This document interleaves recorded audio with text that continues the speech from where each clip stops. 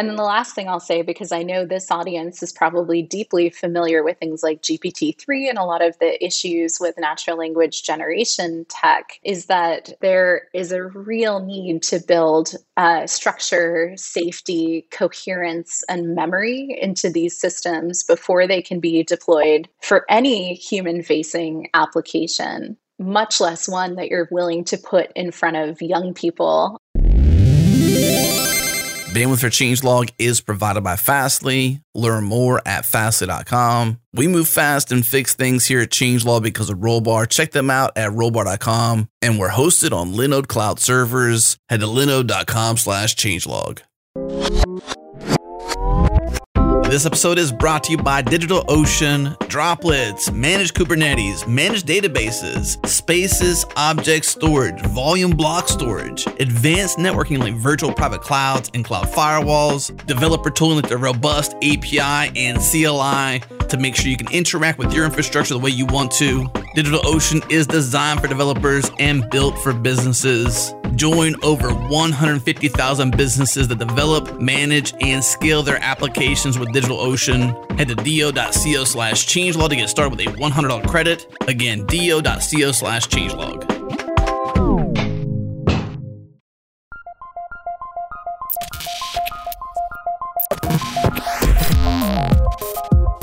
Welcome to Practical AI, a weekly podcast that makes artificial intelligence practical, productive, and accessible to everyone. This is where conversations around AI, machine learning, and data science happen. Join the community and Slack with us around various topics of the show at changelog.com/community and follow us on Twitter. We're at Practical AI FM.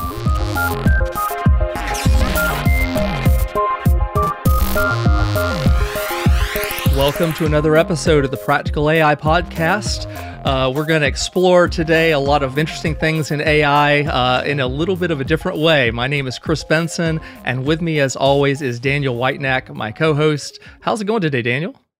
Oh, it's going great. Other than I woke up this morning, my computer, we had a power outage last night. So my training run abruptly ended at some point in the night. I'm not sure when. So getting that restarted, I guess I'm like learning those sort of things about having an AI workstation locally. Whereas most of the time before I just ran stuff in the cloud. So, you know, upsides and downsides, I guess. But yeah. Sounds good. So yeah, I guess for listeners who have been tuning in for a while, there has been Daniel built his own workstation for doing deep learning and has been going through the trials and tribulations. So I'm waiting till he has it all figured out before I try it myself. So that on some Fully Connected episode, we'll have to chat about fun that has been had through that process. So there you go. Kind of like everyone can learn from your pain on that one. Yes, please do. So. Well, you know, today we have a bit of a different episode from the usual in that we have someone who's joined us who has done lots of interesting things in the past, which we'll hear about, as well as some things that she is currently engaged in. With us today is Hilary Mason, who is currently the co-founder at Hidden Door. Welcome to the show, Hilary. Thank you. I'm pretty excited to be joining you today. Well, thank you very much. Daniel and I have been familiar with your work for many years because you've done a lot of stuff that within the context of the data science world has been very much in the public eye. And so we are really interested in finding out some of what you've done in the past, some of which our listeners those that familiar with you may already be familiar with, but also some of the cool stuff that you're doing now. I guess to start off with, would you just kind of give us a little bit of background about yourself, how you got into the field, and, you know, highlight some of the stuff that you've done up till now? Sure. So first, that's really kind of you to say. And hopefully we'll talk about some things today that you aren't familiar with. Okay. Looking forward to it. Yeah. So I've been doing this for quite a long time, as you say, and I try to be very prolific because if you do enough things, at least some of them are likely to be interesting. I started in computer science and machine learning over 20 years ago. It's been a long-term interest of mine. As a kid, I loved science fiction. I still do. Love writing stories, love thinking about machines that could really be partners to us. And obviously that wasn't entirely possible in the 90s. And I'd say that it's maybe just now becoming possible. But I started in academia, realized that, I have several personality traits that make me a little bit of a mediocre academic, but I think a pretty good entrepreneur. That's pretty interesting. Could you just give a bit of detail about that? I'm kind of interested. Sure. Because there are a lot of people that, are maybe sitting in academia a bit disillusioned, or maybe they're in industry, they don't know if they should go do research or all of those things. Yeah, no, it's a hugely emotional process, whatever side of it you're on, to think about where you might go. And there's definitely, I have a lot of conversations with folks even now who are considering whether there are opportunities to use their academic skills in industry, if they'll find something that's nearly as intellectually fulfilling.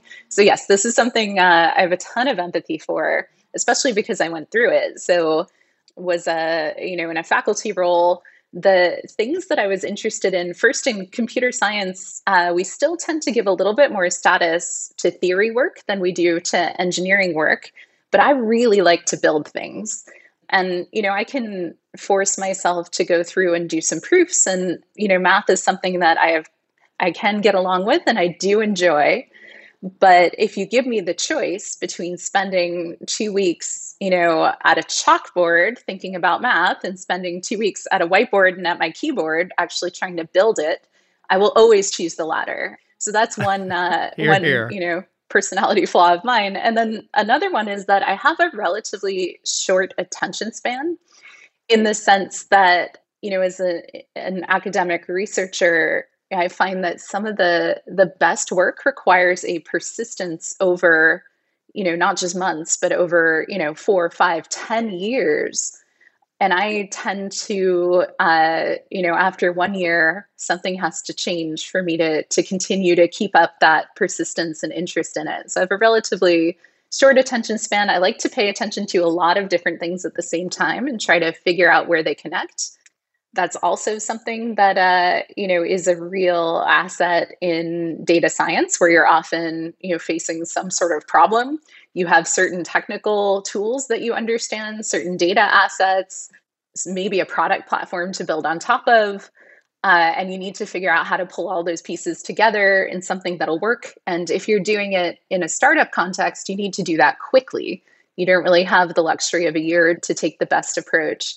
And so that's another personality trait that I have. And it's also something I look for when I hire folks out of academia. One of my favorite questions to ask is to lay out one of the technical challenges that we're working on and sort of say, how would you approach this? And usually they give a wonderful answer. And I say, great. Now, what if I told you you had 2 weeks to build something? What would you do? And then that, the sweat starts to pour down. And then I say, okay, now you've got 2 days. What are you going to do? What is the stupid, simple thing you can pull together? And really looking for that kind of agility of thinking and being able to make decisions about where you're going to prioritize that simple thing versus the right thing. And I think, part of that is that I am more of a hacker than I am a perfectionist. And again, these are just things that I've realized that I need to work with people who are perfectionists and who have that other sort of perspective on things, because that way we end up building really great things. But those are my personality flaws. No, I appreciate you going into detail there, because I think those are a lot of things that people think internally, but they don't voice them a lot when they're going through that, or ask people hey, I feel this way, where should I go? What should I do? A lot of times people just kind of struggle with that inwardly and don't really voice it. Yeah, and I spent so many years feeling like there was something wrong with me because I preferred to write code to write math, even though it is ultimately the same thing. And it's easy enough to go from code to math. I thought there was something, wrong with me because I had these particular traits and preferences about the environments I'm working in. But I've realized now that I've been doing this for 20 years. It's a long time. So as you were saying all that, you and I share a bunch of those same characteristics. I have, over my career, I've also had the same thing where I've been I'm feeling like I was doing it maybe not the best way in every case, but hearing you doing it and with the successes that you've had over the years, it kind of validated like, oh, maybe things aren't so bad after all. So I think it's a really good message to get out there, because I suspect that if you are, and I am, probably quite a few other people out there are experiencing the same. I'm sure. That's great. I'm kind of curious. I know one of the, of course, aspects that we've been talking about is kind of jumping into industry and building products and those sorts of things. But how did you get to the point where you really started getting this interest in like data science and data science products? How did that develop? Yeah, it's a good question. So like I said, I started in academic machine learning. Have always been interested in using that as a tool to build useful things. But I actually learned the product lesson the hard way. So there's a bit of a longer story here, but the short version is that I, left my academic position and came to work for a startup. And the startup at the time, we were building statistical models of career progressions off of millions of resumes we crawled off the web. This was in 2007, 2008, I think. So it was something that was novel. It was not, you couldn't go on LinkedIn and see that kind of analysis done for you. It was obviously something I had a personal need for because I was going through a career crisis myself at the time. And that company ended up failing in 9 months. And it failed because of two things. One is that we built some beautiful data science models, put a UI on them, and nobody actually wanted to use them. And the second thing was that everybody thought a website about, data about careers was meant for college students. But the whole idea here was that you could say, okay, I'm a lawyer and I don't want to be a lawyer anymore. What do people like me go on to do? Or you could say, I'm a software engineer and I want to be a CEO. How do I get there? What are the career paths that other people who have made this transition have taken to get there? What are the stages they go through? What other fields do they explore? And college students, of course, have no data. So it actually didn't work for them at all. So there were some flawed business assumptions, some flawed product assumptions.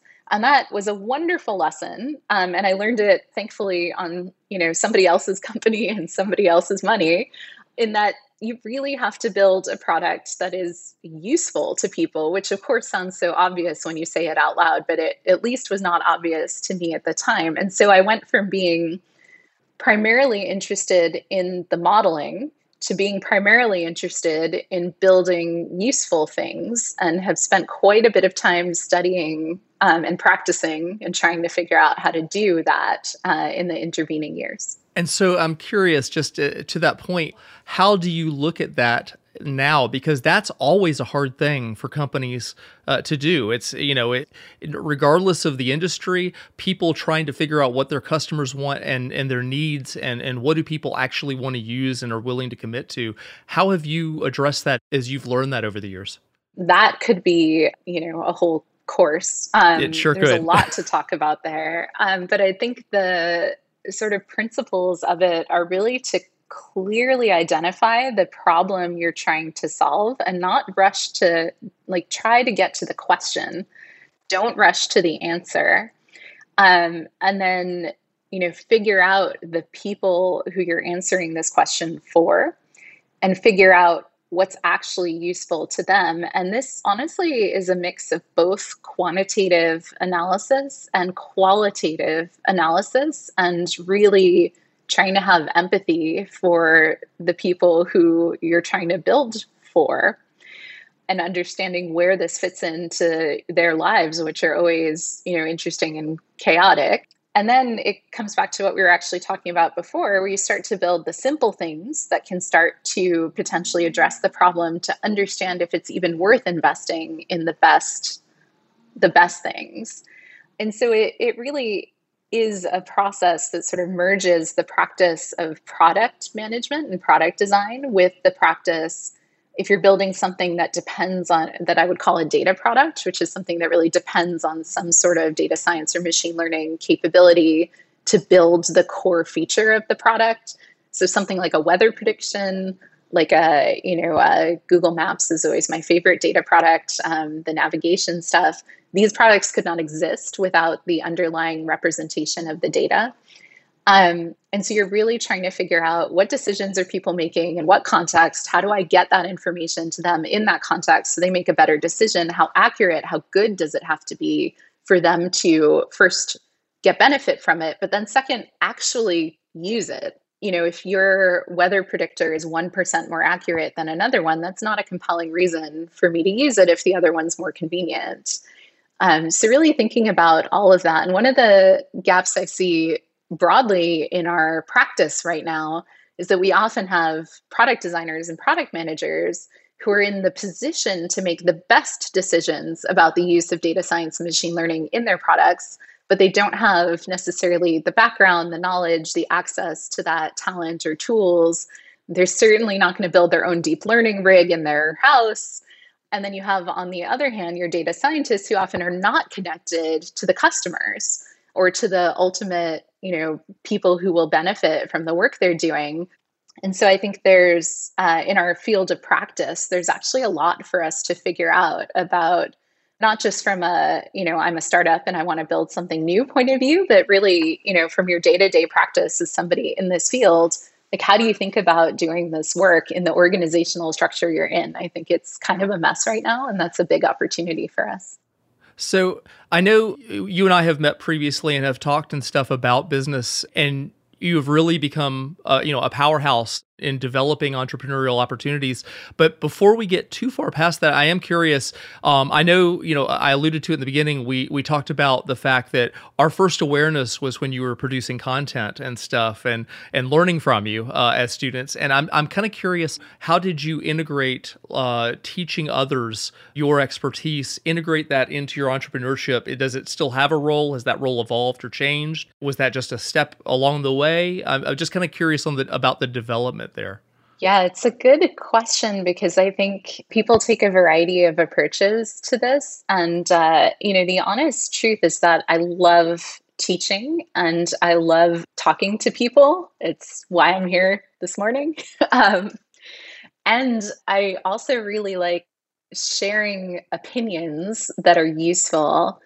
And the company I founded about 6 years ago is called Fast Forward Labs. And, we met at the Fast Forward Labs office a while back. That company was built on the idea of doing independent applied research and sharing as much of it as possible. But it's not, the sharing piece is not exclusive to my work at Fast Forward Labs. It's been a thread through, all of the different data science jobs or management jobs I've had or things I've gotten involved in. And so I think it's really important in this field to talk about what we do and what works, and more importantly, what doesn't work, because the field is so young. Like, people have only been able to get a degree in data science for maybe 4 or 5 years. And that still astounds me. The fact that you could have a job with that title has been a thing for about a decade. There's a lot for us still to figure out. And that's why I love it, by the way. It is not a solved problem. And our technology is also not a solved problem. It is really weird. So if you look at the change in capabilities of machine learning technology and how you have to manage using them and investing in them, it is completely different than most technologies that folks are familiar with. And yet we tend to shoehorn it into existing structures and processes that come from software engineering.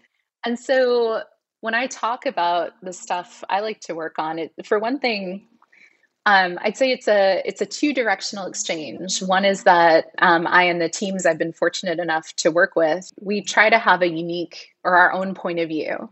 And we try to be, and this is really something I can't help, honestly, but deeply pragmatic about what something is, how it works, where we think it's useful.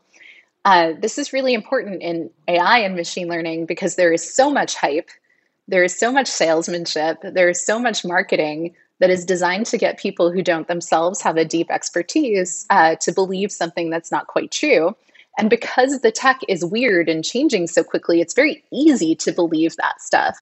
And so it's really important, if I can say this as a technologist, to have those pragmatic points of view and then share them where you can, because we need to build a consensus in the community around what is possible, what isn't, the best ways to approach certain kinds of problems. And we only do that by sharing. The other thing I'll say is that I love working in the data science community because the more that you succeed, the more I succeed. We are not directly competing with each other. And for the most part, if we're data scientists or we're machine learning engineers at different companies, I can help you out. I can hear about what you're working on. I can share what I'm working on. We can give each other feedback. And, within a certain ecosystem, the more one company succeeds, the more another is likely to as well. This is really different than if you ever have had well, I don't want to be unkind, but if you've ever hung out with a bunch of like hedge fund quants. I live in New York City, so occasionally I end up, well, not anymore, but I used to end up at those events. These folks talk about the weather and about sports because they do work in a community where there is a significant competitive dynamic. So I think that one of the things I really appreciate is the ability to share and having that actually be supportive for all of us. And then I'll also say it's worth sharing because you will get feedback. You will meet people who are interested in the same things you're interested in. And I'm an introvert. It is very hard for me to talk to a lot of people, which may seem a little bit counterintuitive because here I am talking to you. That surprises me. Yeah. But by talking to you once, and now this discussion will be out in the world, folks who are interested in the things that we're talking about today will reach out to me. I don't have to go out and talk to 1,000 people to find the 2 or 3 who are going to share these interests. And so it's a good hack also to find the people who, you really can brainstorm with and share with.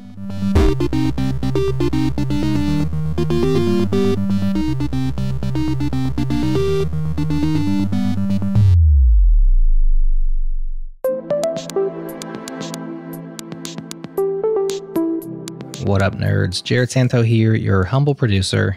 I'd like to tell you about something new we're beta testing around Practical AI. It's a membership program, which we think could be really valuable for the whole community. We call it Changelog Plus Plus, and it's the best way to directly support Practical AI and all of the podcasts, videos, and other stuff we create here at Changelog. We have big plans and ambitions for this, but we are experimenting for now to make sure there's interest. That means when you sign up today, you get Practical AI and whatever Changelog shows you listen to now, except no ads. I guess that means this part you're listening to right now, it'll be gone. We also have some extended episodes planned, bonus content, merch store discounts, and a lot of ideas. But since it's such early days, we're offering memberships at a 40% discount for early adopters. That disappears at the end of August, so head to changelog.com/plus+ to join today, lock in that discount, get closer to the metal, and make the ads disappear. Once again, that's changelog.com/plus+. We'd love to have you supporting us as a member.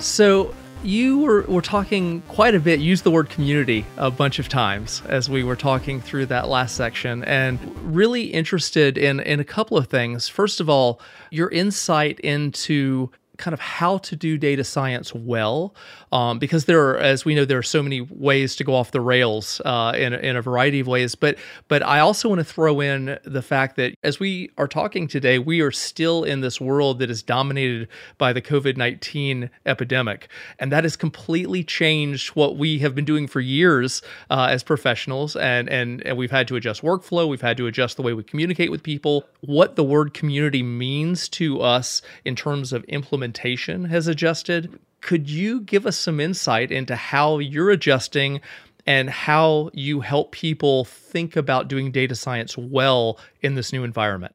Yeah, I actually think this is an unsolved problem, and I'm glad we can talk about it because hopefully it'll get someone who is creative and excited about it thinking.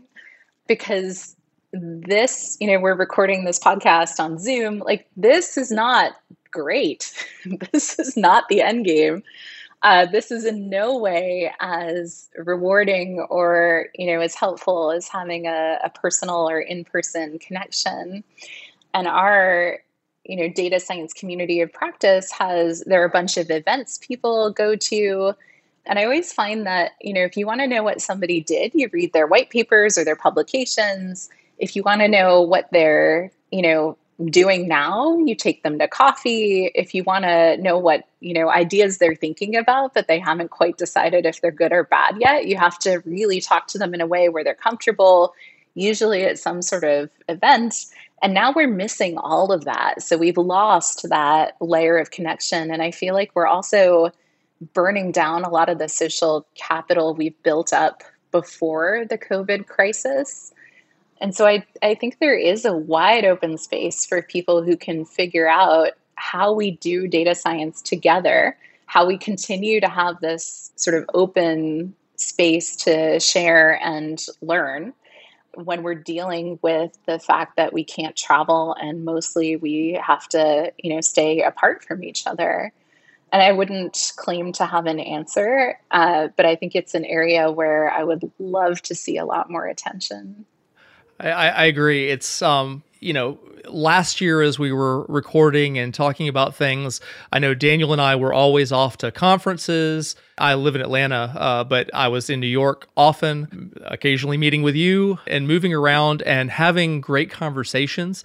And so it has definitely been a challenge trying to bring the same level of quality into the conversation and the same level of sharing insights, because when you're around the conference table, it's so much easier to just hop up and hit the whiteboard and have those ideas sharing. If you take that then to the next level and you're actually talking about creating data science products and informing other products with your data science and contributing to that whole development effort, it's definitely gotten a little bit harder to get to those points quicker since then. And I was wondering, as someone who is certainly actively doing that now, how have you adjusted to that? How have you tried to ensure that you're able to get there successfully in the same way you have in the years before we got to this point? Yeah, I wish I could say I'd solved it, but the things I've been thinking about are trying to observe what's missing. So, one thing that has come up for me is that, now that I have all of my meetings in this form through a screen, I've started to forget who I talk to about what. And it's because we're missing, at least for me, the physical cues that were tied to the storage of memory. So I have a couple of folks that we had a monthly meeting in a diner in Park Slope. And I realized now we're doing it on Zoom, and I couldn't remember what we talked about last because we didn't have that, the physical cue of we were at this table and I had this like diner coffee cup and the eggs were overdone. I love diners, so I say that with the biggest amount of affection. And so it's trying to say, okay, I've noticed this is missing. How do I create that context? So can I use different Zoom backgrounds for different groups of people I'm meeting with? Can I physically alter the space I'm in, which is always hard in a New York City apartment, but at least turn around or try and find another corner to sit in? And when it comes to the work of data science, one thing I've noticed is missing is the casual brainstorming and relationship building. And I think these things are tied together, but it's really easy to talk about the work that's clear, but it's almost too easy to get caught up in the details of what's obvious and not to spend the time on what isn't obvious or those ideas you have that are just a little weird and you're not sure if they're the best idea or the worst idea. I have a lot of those. And you need to share with somebody to get their impression to really know if it's worth thinking about or exploring further. So really trying to create the space for that kind of discussion, which is generally less structured, may involve talking about like, what do you see out your window in Atlanta? Rain today. Yeah, I can show you what I see. Rain. It's a beautiful sunny day in Brooklyn. Yeah, so I'm trying to be very thoughtful about that. And then thinking about, as we move into play testing some of our new stuff, how we do that in a way that gives us the same kind of information that in prior years you could just get by sitting down next to somebody and watching them try to use the product. I don't have an answer, but I think the first step is to be really thoughtful about what's missing and then try to create the space for it. Yeah, I really resonate with what you're saying, especially as a person in an organization that doesn't have like a big data science team or something like that. I oftentimes feel like I have all of these, what to me seem like really great ideas, but I really have no gauge on are they good or are they not. And I'm not regularly going to meetups or anything like that in like a physical format. There's a guy that works down in Indianapolis that I've known for a while, and we just have like a standing meeting on our calendars like every couple of weeks, like labeled ML water cooler, and we just like chat about random things like you're talking about. So I really resonate with that. I think that's even like pre-COVID for people that were in that sort of organization where they're like hired in as maybe the first data scientist or like establishing some sort of data science initiative. That can be really tough. So yeah, I resonate with that a lot. You're right in that same area. And it is definitely something that was an issue before COVID too. I think this has just exacerbated the pain of it, because it was a lot easier if you were the only data scientist at a company to go out and have data scientist friends at other companies. And now you have to be very deliberate about it. And that raises some of the questions is that, you still have customers, right now that you're developing in your new stuff that we'll talk about. And you have done that repeatedly over the years. How do you adjust to that right now? So your ability to, once upon a time, you could go places where your customers would be and you could engage them in various ways that were familiar, that are all gone at this point. How do you, as you're trying to build things now, and you've already talked about how critical that customer and user feedback is, how do you achieve that today? You get into like survey science? I don't know. I mean, we're really trying to hack together the closest approximation. So, I don't have an answer, but figuring out like, can I give you something to run in your own environment and then be on video and try and observe you that way? Can I ask you a bunch of questions that seem adjacent to the thing I'm actually interested in to try and understand the context around, how you think about what you're doing. And so, for example, for Hidden Door, we've been asking a lot of families, like, how do you tell stories together? Like, how do you feel about it as a parent? For kids, it's like, why is this fun for you? Like, how many characters do you have? Do you always make up new characters? And so it's really just trying to develop that empathy through the means we have access to right now. But, honestly, it is a challenge. So I guess at this point, you started to allude to characters. So it might be a good moment here to talk about your current work and the current project you're doing. I know that you announced on LinkedIn, which is when I reached back out to you about Hidden Door. Could you tell us a little bit about Hidden Door at this point? Yeah, I'm happy to. Hidden Door is a product for using machine learning and AI as a tool for creative assistance, primarily focused on kids and the people who like to tell stories and write with them. And what I mean by that is that I think the tools of NLP and natural language generation are tremendously powerful, but they're primarily useful to provide the things that are repeated in narrative and to accelerate other human creative efforts. And by that, I mean, kids are deeply creative, but they are not necessarily familiar yet with things like the standard narrative arc, where you introduce tension, how you manage conflict in narrative. In genre writing, they may not understand the things you get for free in a genre versus the things you have to explain. They may have the spark of an idea, but find that it's actually a lot of work to create the story around it. And we believe that the technical tools around NLP and language generation are just now starting to become powerful enough to be supportive tools for that sort of storytelling. And by the way, they're really fun. And I think anyone who spends time with kids or has kids of their own knows that kids are endlessly creative. And they often demand endless creativity of their parents too. Like so many parents I've talked to, and it's my own experience as well, it's like, can we tell yet another story about the wombat who really wants to play basketball? Or the grape that rolled down the stairs onto the subway and went on an adventure. And so we're building essentially tools that can be part of this creative process. But there are a couple of things I want to be very clear about. One of which is that I don't expect the technology itself to be creative. The creativity comes from people.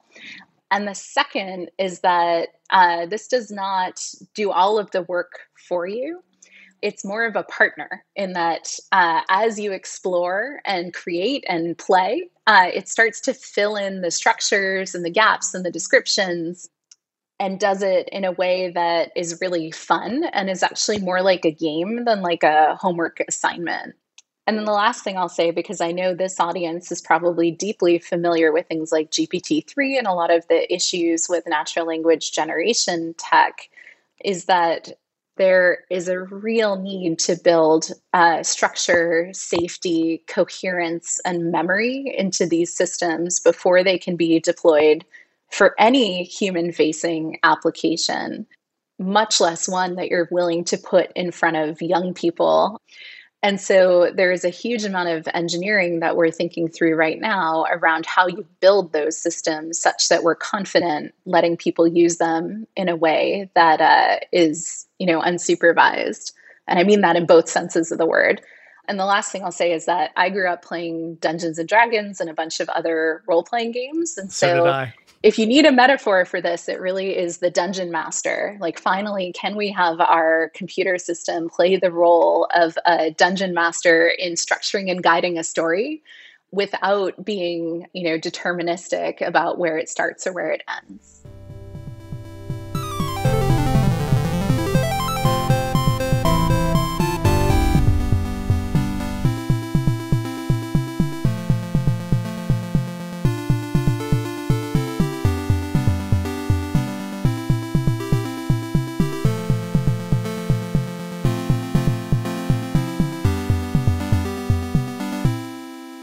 So you mentioned a couple of things that I would really love to dig into. One of those is you mentioned how you thought that we were kind of at a point where NLP technology could augment some of these things. And so I want to dig into that a little bit. And also you mentioned like the safety aspect, which is of course like a big topic, but maybe we can dig into that first one first. So from your perspective, as you've kind of seen a lot of different kind of subfields within data science and AI growing, what really catches your attention about like the growth in NLP right now, and maybe why it's crossing into some areas that can augment more sophisticated workflows like this?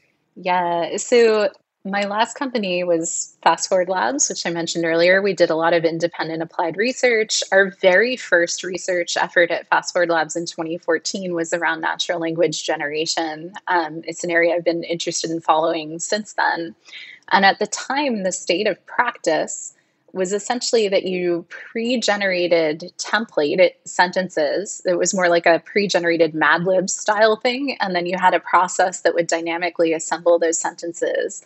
And it meant that at the time, the tech was really good for taking quantitative data. So something like a weather report, for example, or, a company's quarterly earnings report, or even scores in a sports game, and writing an article off of that. If you showed it something that it had not seen before, it just did not have the language and did not have, like, the sentences just didn't exist to be generated. And at the time, we built at Fast Forward Labs a system that would take structured data about real estate. So apartments in New York City, we crawled 60,000 apartment listings. And then we built a little system where you could say, okay, this is a 2-bedroom, 2-bathroom, right by Central Park. It has a doorman and a washer dryer, and it would write the ad for you. And it worked well enough for things that were common. So things like that one I just described. But you could also put in things like an 80-bathroom, 1-bedroom apartment. And it would try, like, it would put a few sentences together, but it would sound like, it wouldn't sound very good. What has changed since then is the use of transformers and the ability to build these incredibly large-scale pre-trained models that excel at the token prediction task. So that means that you essentially take, at an intuitive level, all of the internet that's mostly English, a bunch of books and kind of whatever other commentary data sets we can throw in there, train a, multi-billion parameter model against that. And then you use that thing now to, given a prompt or a series of tokens, predict what the next token is going to be. Now, there are a couple of things that are really interesting about this, right? So one is that these models are huge. And this is both a good thing and a bad thing. We'll come back to this in your second question. The second part of it is that what I actually think is really transformative here is not that it's solving a problem that couldn't be solved before, but rather that before you would have to train, let's say you wanted to do a translation from English to French and classification of something as, I don't even know, what are we classifying these days? Something that's about everything, right? Happy or sad. Maybe we have a hope of actually solving sentiment analysis for real now. And you want to generate some language, like you would have to build a system that was custom built for each one of these applications. Now you have a general model that can be used for all of them. That's pretty mind-blowing. Second thing is that the ability to describe a task with few-shot learning. So to give a couple of examples of what you want and then have the predictor be able to actually follow that, that's really amazing. It actually says to me that we will likely change our expectations of how we interact with NLP systems in the future, where rather than building these custom purpose pipelines for one task, we'll expect and we'll be able to create these sort of general systems that we can tune for a task locally, sort of at the back end. There are a bunch of things implied by that about infrastructure you need. Like, I don't think everyone's going to have a deep learning box in their house. I do have one. It's more of a pain probably than it's worth. Speaking to my current pain. Yeah, it looks good on the spreadsheet cost-wise, and then you think about the hours you spend trying to get some driver installed for something, and it's just not fun anymore. That's my opinion. I'm glad you're having fun with it. There's a step function improvement in the capabilities of these NLP systems broadly, which means that actually, again, this isn't something that's completely new, but the speed of development and the ability to play and use them flexibly in different parts of a product has changed. Like the cost functions changed. And so that's really exciting to me. And then the ability to think about, like, when you think about what these systems are good for, they aspire to create the most mediocre drivel that humanity would create and put on the internet. And that is not what we need for writing brilliant stories. And it's not what kids need for learning to write brilliant stories. And so I'm also really excited about the opportunity that building on this foundation opens up to actually create something that is able to encourage that brilliance. Yeah. And I guess to tie in that last part of where we're going with the safety side of things, you mentioned kind of the large size of these models.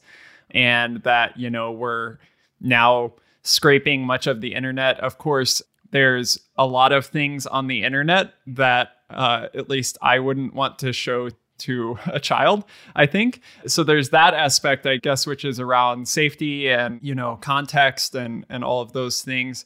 There's also you were mentioning much of the internet, which is mostly English, right? And there's, of course, a lot of kids out there that don't speak English. So yeah, I definitely see there's some potential issues. And of course, you can't tackle everything at once, but what are some of the main challenges that you're thinking about as you're trying to leverage these models for the particular audience that you have in mind?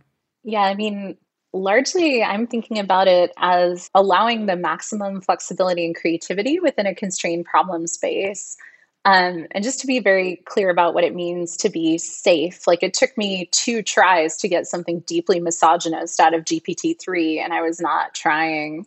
And that's not good. It's disturbing. As of today, I don't think you can put this the raw output in front of people at all. Unless you're constraining the domain in which it's able to produce text. So I do think you could use it today for things like translating from language to code. I built a thing that writes really shitty SQL queries. That seems pretty safe. Like maybe. But for things that are generating or deliberately inciting the model to hallucinate, fictional worlds, it's not safe now. So constraining the problem space such that we're able to manage, say, descriptions of characters and descriptions of items in a way that we can then run another layer of machine learning classification, and even in many cases, human review and human feedback to ensure that what is coming out of the system meets some notion of content standards. We also have, other issues around getting what you expect. So, GPT-3 and other models sort of let you dial down or up the randomness of the output. But when you dial it down, it actually ends up being quite boring. And when you dial it up, it's completely random and you can't direct it where you want it to go because it doesn't have taste. We have taste. But as far as the math knows, you're just sort of randomly exploring a space, and any particular set of tokens is, just as likely as the next one. And so we need to build systems that learn and reflect that taste. And I believe, at least for our approach right now, those are systems built on top of, fine-tuned GPT-2 systems in this case. And so I also want to be very clear, because we're recording this, here in August. We're at the beginning of this work, so I can't speak to it as if I have solved this problem. I don't want anyone to point to this discussion and say, oh, they did it, so it's great. It should be easy. It's not easy. And I think there's almost as much work involved in what we have ahead as there is in getting to this point in the first place. So I actually want to pull us back a little bit from the technical conversation, because if we finish up the conversation in a few minutes without me asking what I need to on behalf of my daughter, I am in deep trouble. So I'm curious, I totally recognizing that you're still fairly early in the process of building what you're building with Hidden Door. The first thing that I know when I go downstairs in a few minutes is she's going to be asking, what is it? What's it about? And, she has these other games in virtual worlds, and she's going to be kind of trying to compare it with that. And so that's kind of what if you could kind of, from that kid's perspective, what, we've talked about, the ability to use NLP in this, and you've mentioned it kind of being the AI driven dungeon master, but could you tell us for a moment what your vision is for when you get to a point where you're ready, what that's like for the kid, what you think they're going to experience? Maybe give us a little quick example. I'm so glad you asked. I'm hoping she'll be one of our play testers too, if she's up for that. Oh, she's very up for that. Yeah. So from the kids' point of view, there are really two different things going on. So one is to give them essentially a buddy that is co-writing with them, but where they are in control. So, the kid can say today, I want to be a wizard who's getting on a rocket, going to the moon. And the system will say, yes. And on the moon, we're going to find a pizza shack. And obviously I need this help too, because I'm just making this up off the top of my head. That's fine. No, it's fine. That's good. Keep going. Then the kid can say, oh no, it's not pizza. I don't like pizza. It's spaghetti, or it's porridge, whatever fits in their model. And the system will start to generate things that adapt. So it's really sort of this partner buddy where they are able to, hit a button or swipe or have something that can support their creativity. And it reduces the work of, creative play by providing that support. And they can say, oh yeah, this is great. I opened the box and I did find, a shard of rainbow inside. Or they could say, no, I hate rainbows. It was a horseshoe. And then the system will adapt to that. And then the next thing will be that as well. At the same time, this game is encouraging and rewarding creativity and bravery and certain behavior. So you also have it playing the role of a writing coach, sort of helping them think through, what do you think should happen next? Where should this character go? Sort of encouraging them to branch out a bit. If they get stuck, giving them that guidance on where they need to go, but always leaving them, sort of in the driver's seat. I also, as I said, we're still prototyping and play testing, but I think that from the kids' point of view, this is something that helps them explore these worlds that they have in their own minds and they already want to explore through text. And it's something where their characters can represent their individual experience. So, every kid has things in their lives that they don't see reflected in media. And this is, of course, particularly true for, some people over others. Or I have a friend who's an immigrant who said, my kid is not going to see any stories about the clashes of cultures that you see in our family because our family is so unique. But she wants to create these stories for herself. So I think one of the real exciting things is letting kids show their own experiences through these stories in a way that maybe they're not seeing in traditional media.